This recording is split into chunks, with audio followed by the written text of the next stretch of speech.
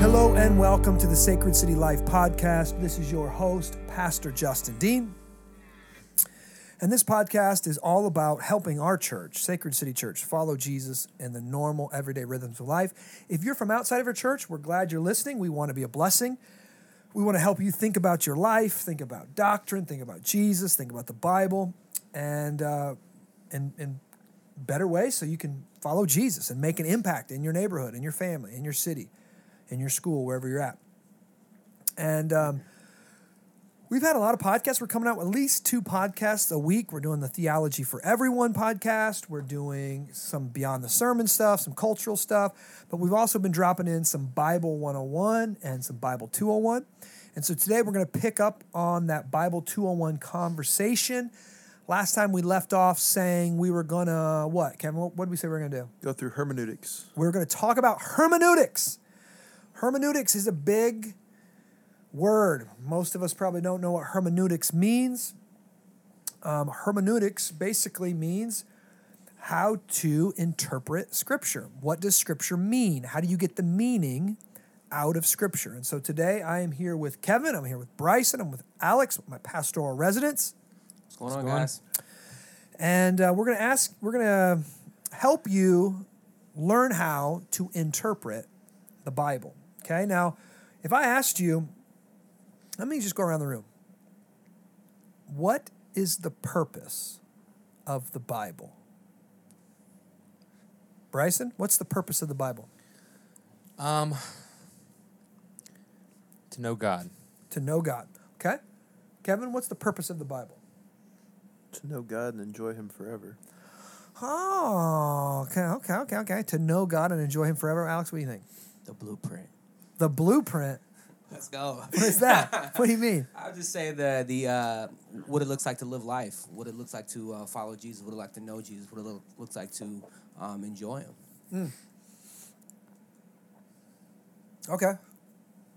None of those are wrong. All of those are good answers. I would say the purpose of the Bible is to display the glory of God in the person and work of Jesus Christ. Not wrong. Let's go. Yeah, I think we're all there and we're all on similar. But I narrowed in on Jesus because I think he's the culmination of the Bible. He's what the Bible is all about. And that's going, and so right away I'm saying the Bible is primarily about God the Father, God the Son, God the Holy Spirit. And then secondarily,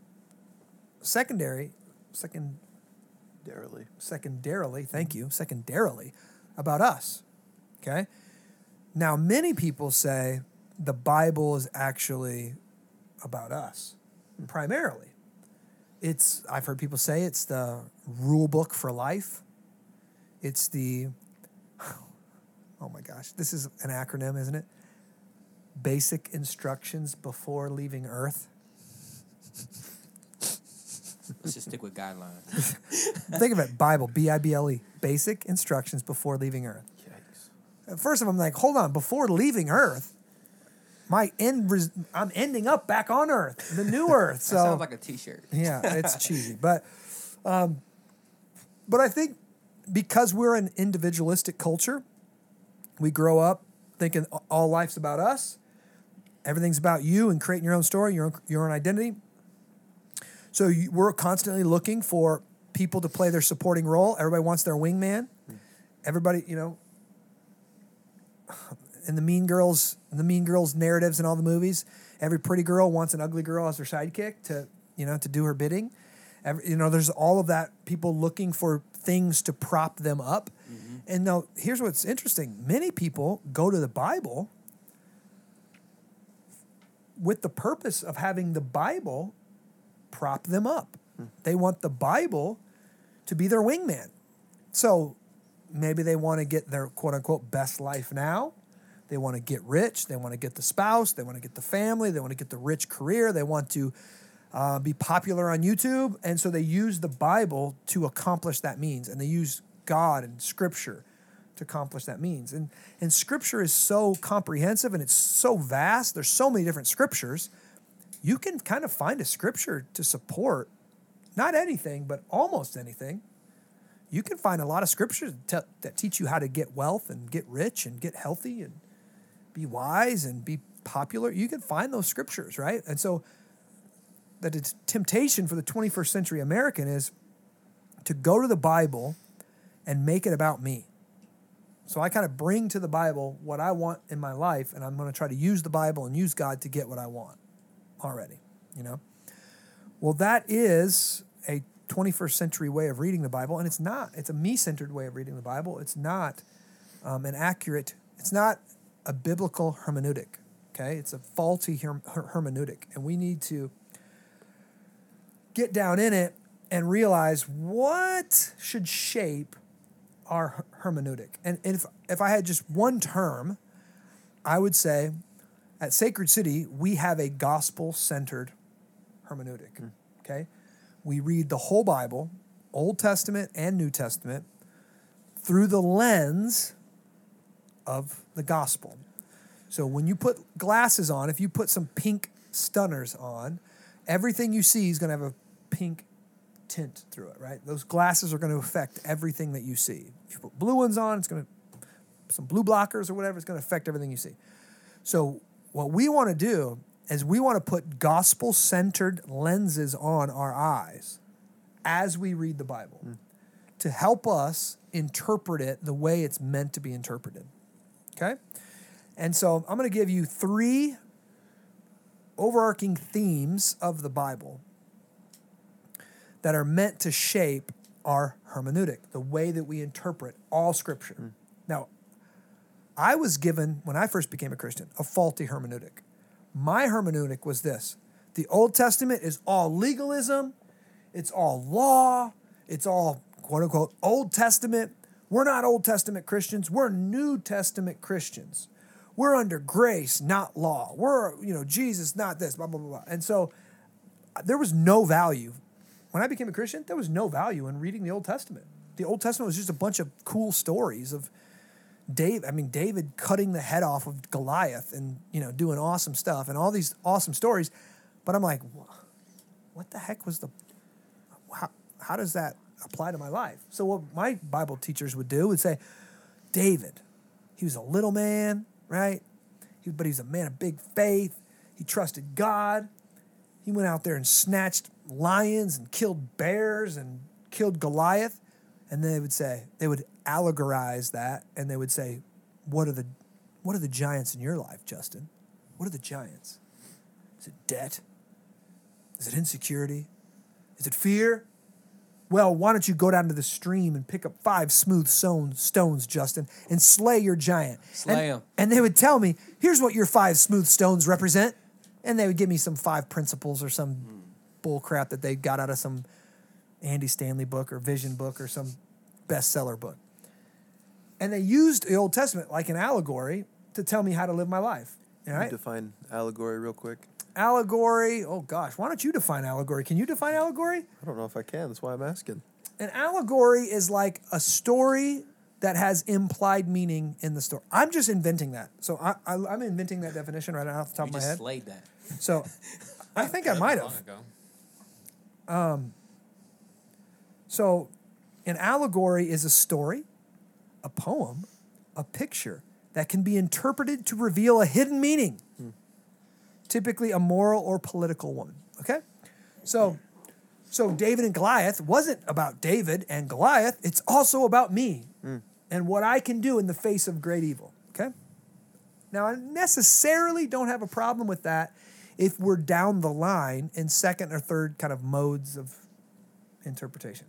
The problem is, if David and Goliath is primarily an allegory about how I should live my life, how do I know who I am in that story? Am I David? Am I Goliath? Am I the Israelites shaking in their boots, afraid to go out to battle? Am I one of his brothers? Right? Now, what we do, of course, you're David. Of course you're David.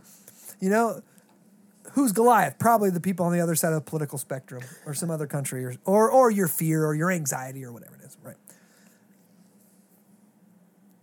That's not the primary way to interpret the Bible. Now, why can I say that?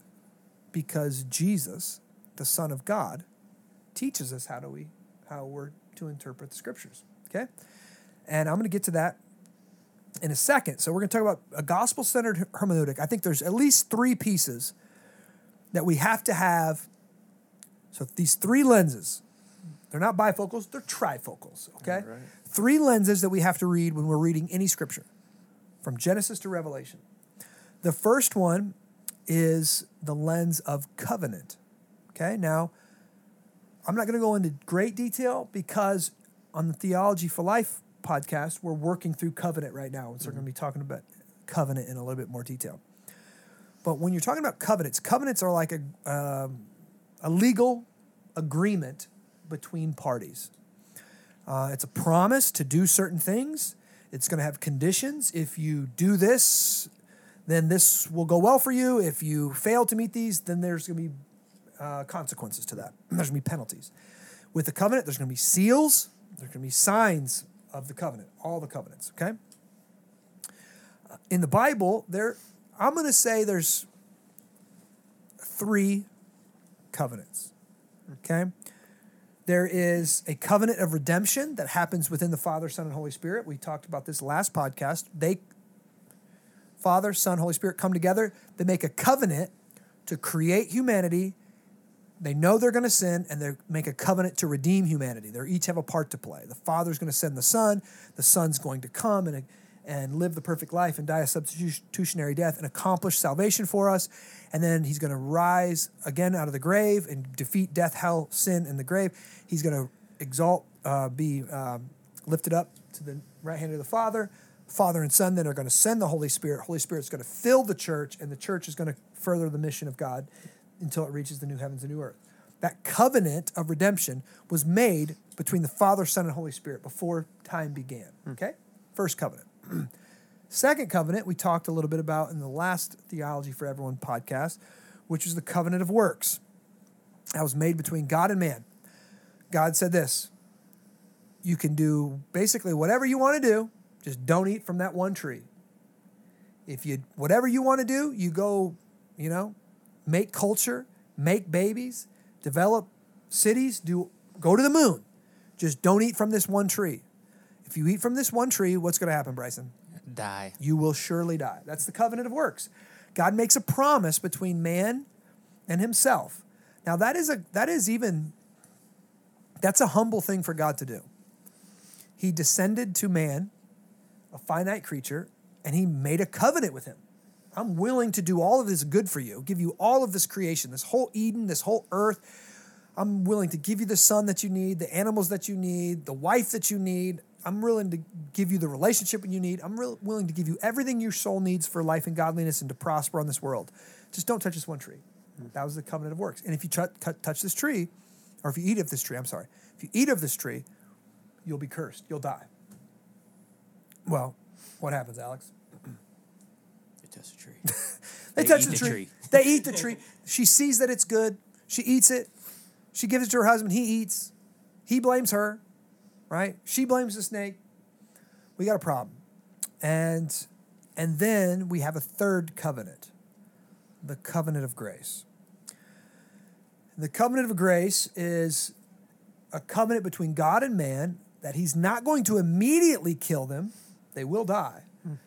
He's going to mark them. He's going to send them away. He's going to bar them from the garden, but he's promising to send a redeemer. He's promising to send a snake crusher who will crush the head of this snake and receive this mortal wound, but will one day defeat Satan, right?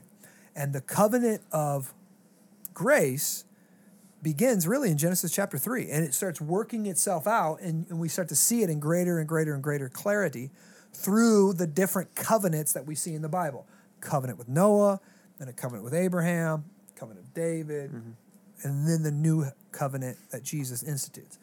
Now, all of those covenants are actually grace-based. I mean, Yeah, all of those covenants are grace-based because they're all, God didn't have to do those things. And God acted first. And so if God acts first, then it's grace-based, right? Mm-hmm. So when we're reading the Bible, we need to understand the covenants that God has made.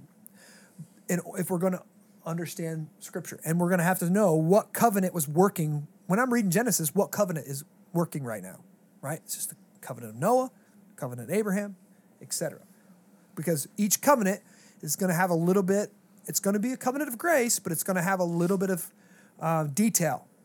Here's what God's promising to do. Here's what mankind has to do.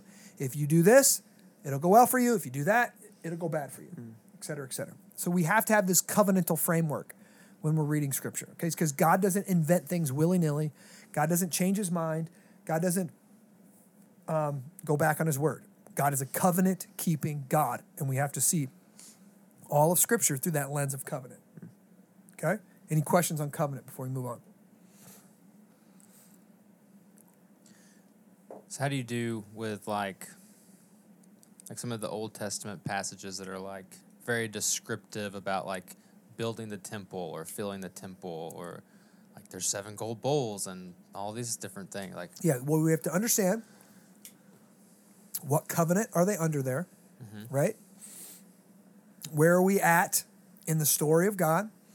And now we're looking back. So we're farther along in the story where Jesus has already came, and Jesus has taught us now how to interpret what was going on in the temple.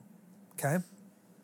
So I don't want to give it away because basically we're going to get to that in point number 3. Okay? So point number 2, we want to have, when we bring the lenses we put on, we want to have covenantal lenses. Secondly, we want to have redemptive lenses. Again, many people think that God started redeeming in the New Testament. God did not start redeeming in the New Testament. When did God start redeeming? Genesis 3. Genesis 3. Explain that. What do you mean? Genesis 3 is where he made the promise amidst the curses of the Redeemer, of the serpent crusher. Okay, so he made the promise. Then what did he do? Clothed them. So what happened there? There's a sacrifice. Sacrifice. Boom. The first animal sacrifice. The first first thing that was put in the place of humankind and redeemed humankind was some kind of animal, right? God killed an animal and clothed Adam and Eve, covered their nakedness. So the first picture we have of redemption is an animal. When God said, "Don't do this, you'll surely die," they didn't die, but something did. Yeah. Those animals had to die. So we see redemption happen right away, Genesis chapter 3. And if you have that lens, you're going to see redemption all the way through. Not just at Abraham. Like we kind of get it with Abraham and Isaac, and then there's this lamb stuck in the thicket. It's happening all over the place. There's this redemptive move of God. Even when God, let me show you this. I'm going to go to Jeremiah chapter 24. No, I'm going to go Jeremiah chapter 29, verse 13. And Jesus says, or God says this. I'll start with 11, the common scripture. For I know the plans I have for you, declares the Lord, plans for welfare and not for evil, to give you a future and a hope. Then you will call upon me and come and pray to me, and I will hear you. You will seek me and find me when you seek me with all your heart. Okay, that sounds like God saying, when you come after me, then I will save you. Then I will do good for you. Then you will know me. It sounds very much like you work and then I work, right? Isn't that sounds like? But in Jeremiah chapter 24, verse 7, God says this. So before he said that, he says this.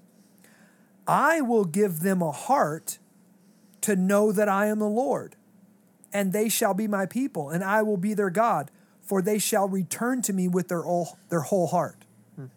So here we see the redemptive movement of God, that God moves first, before he expects mankind to return to him and to seek him with all their heart. So God's saying, I will give you a heart. And then with that heart, you seek me with your whole heart. Okay? Many times people think that the old covenant under Moses was like a legalistic covenant. But think about what happened before that. Like God gave them the law, the 10 Commandments, right? Have no other God before me, blah, blah, blah, blah. We go all the way through the Old Testament. But what did God do in the first, 20 chapters of Exodus? What did he do? Brought them out of Egypt. He redeemed Wow. Okay. He brought them out of Egypt. He redeemed them, right? He bought them out. And so God worked, then he expected their response, right? He was not saying that the Exodus did not go like this. If you obey me, I'll bring you out. If you obey me, I'll deliver you.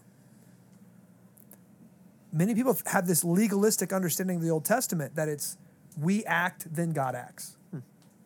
We need to have redemptive lenses that God acts and everything. God acts and then asks us to act. Okay?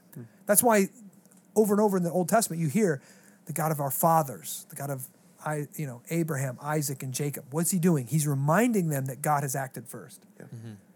God has went before. God has done this work. Now I'm expecting you to obey me. Now I'm expecting you to respond to my work. Okay? So, when we're reading the Old Testament or the New Testament, we want to have a redemptive lens. When God's commanding me to do something, he's commanding me to do it after he's already done so much for me. He's already created me. He's already redeemed me. He's already sent Jesus, et cetera, et cetera, et cetera. Okay? So the behavior he's requiring of me is after the work that he's already done. Now, the work builds as we get to the New Testament. Clearly, he's done a lot more than he did with Abraham and et cetera, et cetera. Okay? The third lens that I want us to give is where I didn't want to jump ahead with Bryson's questions, and that's the lens of Jesus. Okay? We're talking about this. There's basically two ways of reading the Bible. There's one way you can read the Bible that it's basically about you, what you have to do in order to be right with God. It's basic instructions before leaving earth, right? And if you read it with that lens, you'll never have a sure and certain hope because you'll be reading it like, here's what you're supposed to do to be saved. Have I done enough? Do I know enough? Do I love God enough? Do I worship God enough? Do I give enough? Do I sacrifice enough? Do I believe enough? You'll never be certain because you're never quite living up. You never pray enough. You never read enough. You never know enough. You never love enough. You never give enough, right? Or you can read the Bible like it's primarily about Jesus, that Jesus is the center of the whole story, that every single thing is not about what you must do in order to make yourself right with God, but what he has done to make you right, to make you absolutely right with God. Okay? So I got a question. Yeah, a lot of people say, like, well, since Jesus came in the New Testament, does the Old Testament even matter? Yeah. Yeah. 'Cause everything's made new, right? So, like, can you not eat pork and, things like that? Yeah. Okay. So that's getting into some details. Yeah. There are some things about the Old Covenant and the Levitical laws and the purity laws and cleanliness laws that we don't need anymore. We don't need them because Jesus fulfilled them. Okay? So we don't have to do all those things because Jesus makes us right with God, not what we eat. Yeah. What we eat cannot make us unclean anymore because Jesus has made us clean. And what God calls clean, man should not call unclean. Okay? So some of those things have been fulfilled. So again, it takes a little bit of theology, a little bit of doctrine, a little bit of nuance to understand what part of the Old Testament has been fulfilled and what part of the Old Testament is still, working its way out, right? So what Jesus does in two important texts. Do you have a Bible in front of you, Bryson? Would you open up to John chapter 5, verses 39 through 40? 39 through 40. Yeah. And Kevin, would you open up Luke 24, 25 through 27? Let me go ahead and read this. Yeah, go ahead. You search the scriptures because you think Hold on. Who's talking? Jesus. Okay, go ahead. You search the scriptures because you think that in them you have eternal life, and it is they that bear witness about me. Yet you refuse to come to me that you may have life. So the Pharisees and Sadducees there saw the scriptures as something that pointed them to life, right? So the scriptures are something that get me where I want to go. I want to go to life. I want to go to eternal life. I want to new heaven, whatever. But Jesus says, you don't understand the scriptures because you don't understand that they actually point to me. That Jesus himself is the way, the truth, and the life. So in that, Jesus is saying, he's given us that gospel-centered hermeneutic, the Jesus-centered hermeneutic. He's saying all of the Bible is actually pointing to me. It's not about you. It's not just about heaven. It's not just about life. All of the scriptures is primarily about me. And so when you're reading the Old Testament, you have to read it in such a way that you understand that it's really happening in a historical narrative, but it's pointing forward in some way to Jesus. Go ahead and read Luke 24, 25 through 27. All right. And he, Jesus, said to them, O foolish ones and slow of heart, to believe all the prophets, to believe all that the prophets have spoken. Was it not necessary that the Christ should suffer these things and enter into his glory? And beginning with Moses and all the prophets, he interpreted to them in all the scriptures the things concerning himself. Okay, so we have at least two layers of what was going on in the Old Testament. We have what Abraham was doing, what Noah was doing, what Moses was doing, what David was doing, what the prophets were doing. In real world, history, like they were doing those things. But Jesus says, what's wrong with the Pharisees is they don't realize that those stories were more than just historical realities. They were also theological realities that were pointing to Jesus Christ. And what Jesus does with his disciples there on that road to Emmaus is he goes back through Moses and the prophets and the law, and he shows them how there was a deeper meaning in those scriptures. They were all pointing to me. So we think about, this is a really simple analogy, but example. With Abraham and Isaac, right? God tells Abraham, take your son, your one and only son, the son that you love, and take him up on that mountain and sacrifice him, kill him. And Abraham obeys, and he saddles up the donkey, and he saddles up his son, and his son's like, hey, Dad, we forgot the sacrifice. And Abraham says, no, son, God will provide the sacrifice. He was telling the truth, though, right? He was. And Abraham was operating in faith because Abraham knew God is not the God that would ask me to kill my son. He's not going to kill my son. So I don't understand what God's asking of me, but I'm willing to obey before I understand it. So Abraham gets to the top of this mountain, and he pulls out the knife. He straps his son to the altar, and he raises that knife. And it's interesting because, of course, Isaac is the one who sees the lamb first. He's like, whoa. There's a lamb right there, Dad. God is good. Yeah. Dad, there's a lamb. Wait up. There's a lamb right there stuck in the thicket. And so we see in that Abraham is willing to possibly even kill his son if God tells him to do it. But also that God is gracious and that God provides a different substitutionary sacrifice. Okay? How does Jesus change the interpretation of that story? He is a sacrifice. Okay? There's no ram stuck in the bush that's going to come save him. That's right.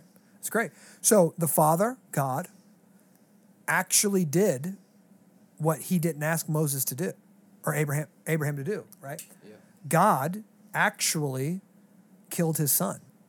And the son, Jesus, was the better Isaac. He actually took the knife. He actually took the crucifixion. He actually took the death. There was no lamb. Jesus was the lamb, right? The lamb that was slain before the foundations of the world. He's the lion and he's the lamb in the book of Revelation. So we see that there's, I'm going to say, two layers of interpretation. There's what actually happened with Abraham and Isaac and God and all of that. That's a historical reality. but it was also pointing for the true meaning of that would not be understood until Jesus Christ came and fulfilled that story. Yeah. Right? Now, you can go to every freaking story in the Old Testament and you can do this. You can go to Noah and the ark. Like, Jesus is the ark. He's the true and better ark.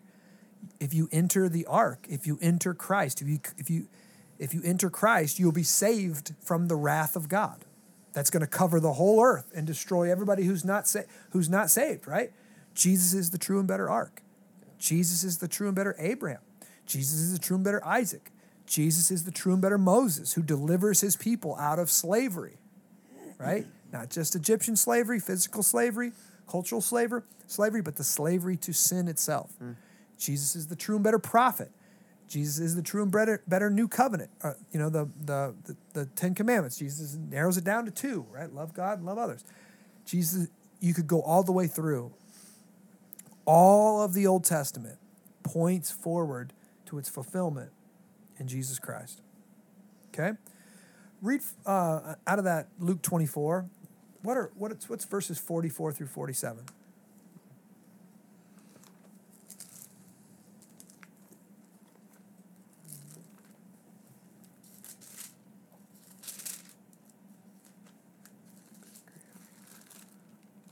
You say 44? Yeah, 24 through 47. Then he said to them, "These are my words that I spoke to you while I was still with you, that everything written about me in the law of Moses and the prophets and the Psalms must be fulfilled." Okay, stop. You hear that? The law of Moses, the Pentateuch, the prophets, all the prophets, and the Psalms. Jesus saying, all of that was about me. It was written about me, and it must be fulfilled. So we can't read the Psalms in a way that disconnects them from Jesus. Right? That's, Go ahead. Me and my wife are reading through the Psalms, and she noticed last week, I think, we were in the beginning parts of it, and she's reading some of stuff from David, and she's like, David's kind of self-righteous. Like, it seems like I'm blameless. My righteousness. And we talk about that for a sec. Yeah, so that's good. That's a good question. And I'll be honest, I've often thought the same thing. But what I think is actually going on, I don't think that's accurate. I think David knew he was justified by faith. I think David knew in God's eyes he was righteous because he was truly forgiven, he was truly loved, and God counted him as righteous. So he was counted righteous in Christ without even knowing who Jesus was, because he trusted in the Messiah that was to come. And so he's literally he's showing us how we should pray. God, I don't think I've done anything wrong here. My enemies are attacking me, and I want you to smash the teeth of the wicked. I think I'm pretty righteous here. Now, we also know that David, he wrote Psalms where he realized he clearly wasn't righteous, right? Psalm 50 as one example. So we see that either he was schizophrenic or he knew something like, because he wrote Psalms about being cursed and being cut off and being, his sins he's drowning in his sins up to his neck. And then he writes about being righteous.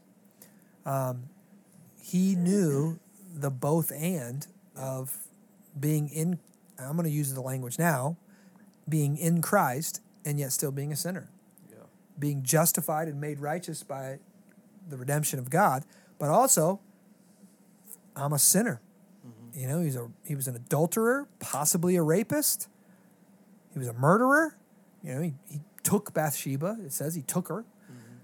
She was already married. He's the king. He's in a position of power.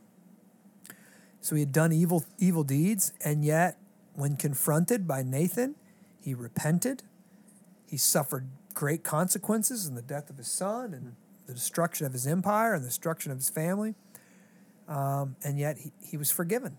He was forgiven by God, and he was a man after God's own heart. So he was both a saint and a sinner. And I just feel like this is like a lot, and maybe a lot of people may not understand, but maybe could be helpful. But I normally read for dinner, after dinner. I read the Jesus Storybook Bible. And Jesus is always the hero, Yeah. right? And I just feel like a lot of people that may not have read the whole entire Bible, that book would be very helpful. And I believe we sell it in the foyer at church, and it really lets you see like a gospel-centered view that you're Yeah. talking about, where Jesus is always the center. Yep, it's great. So the Jesus Storybook Bible is a great introduction into gospel-centered, Jesus-centered hermeneutics. Yeah. Now, it's not sufficient. So what I mean by that is, it's for kids, Yeah, right? yeah, It's for sure. and so it can. So like once your kids get a little older, it deletes a lot of the gritty, realistic, nasty details of the Old Testament, which our kids need. Okay, Yeah. I talked about before. My kids started thinking kind of the Bible was a little cheesy because we were reading the Jesus Storybook Bible for years. So I was like, okay, it's time to read Judges. Yeah. And we pulled out some Judges, and my kids are like, what's going on? You know, and I'm like, yep, that's the real world. So we need both. But if you want to learn how to see Jesus in a lot of the stories in the Old Testament and in the New Testament, you should pick up the Jesus Storybook Bible. For sure. Because it helps us see that Jesus is the center of every story. Yeah. Every story. So there's two implications for what we're talking about. One, we need Jesus in order to understand the Bible. So you can't understand Genesis, Leviticus, Numbers, Deuteronomy, Joshua, Judges, Ruth, all the Old Testament. You can't understand those books without understanding Jesus. Yeah. So we tell our Jewish friends, you don't even understand the Old Testament because you need the New Testament to understand the Old Testament. You need Jesus, the fulfillment of the Old Testament, in order to rightly understand the Old Testament. But also, to our Christians friends, we say, but you need the Old Testament to be able to understand Jesus. Because all of those stories give us new perspectives on the work that Jesus did for us. If you want an example on how to do this, with warning, I'll give you a warning. I would say go back and listen to our sermon series through the book of Genesis. It was like the second year of our church, so it was 8 years ago. I was probably far more controversial and maybe a little, I don't know. I haven't listened to those sermons in a long time. And so I send you back there.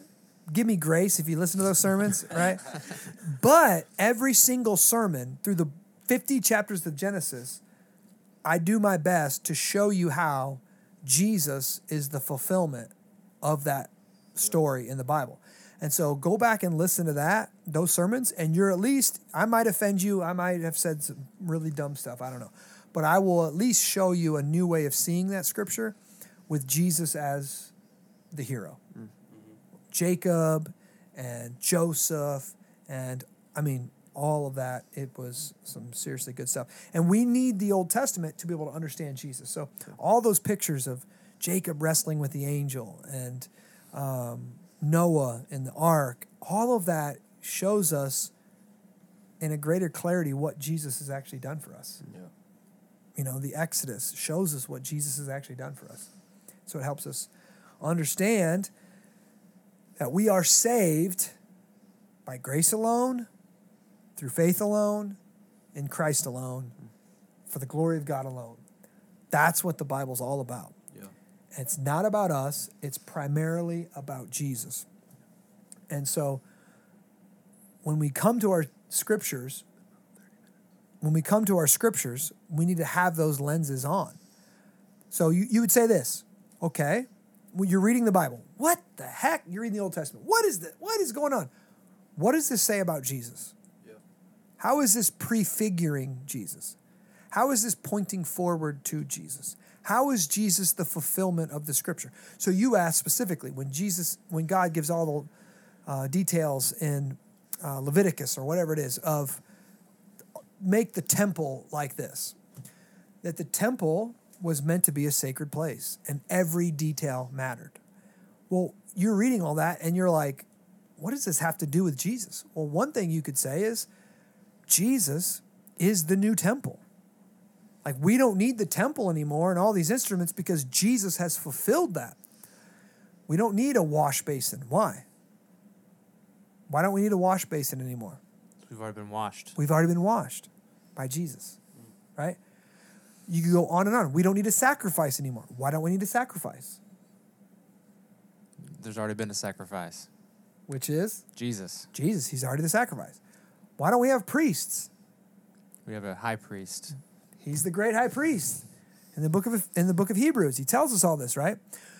We don't need a dwelling place, a temple where we go to meet God. Why?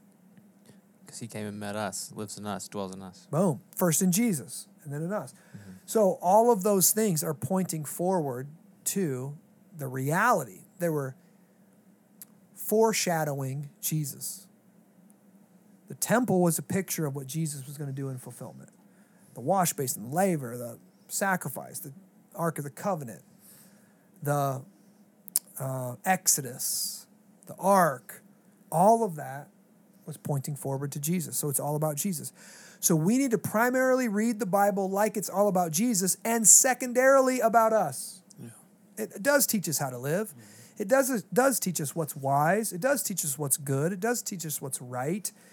And it does teach us what to do when we've done wrong.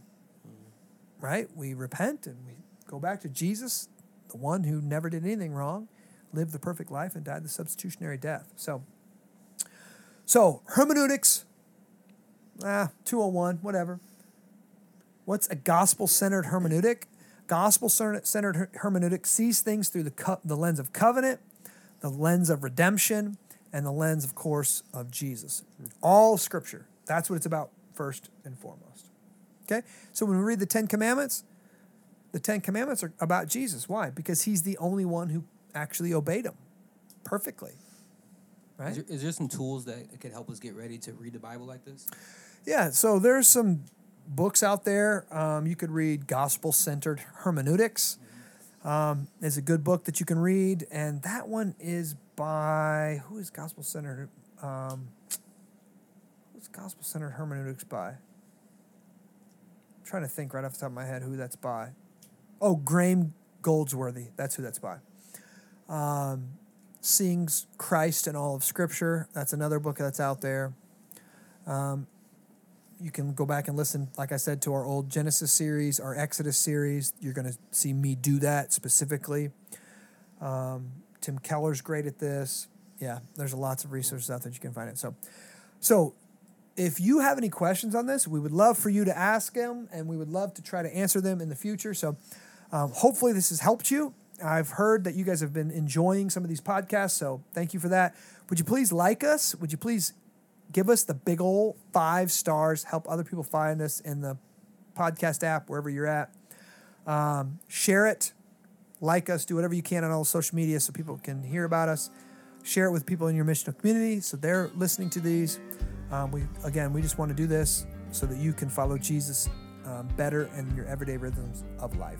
We love you guys. God bless you. Talk to you soon.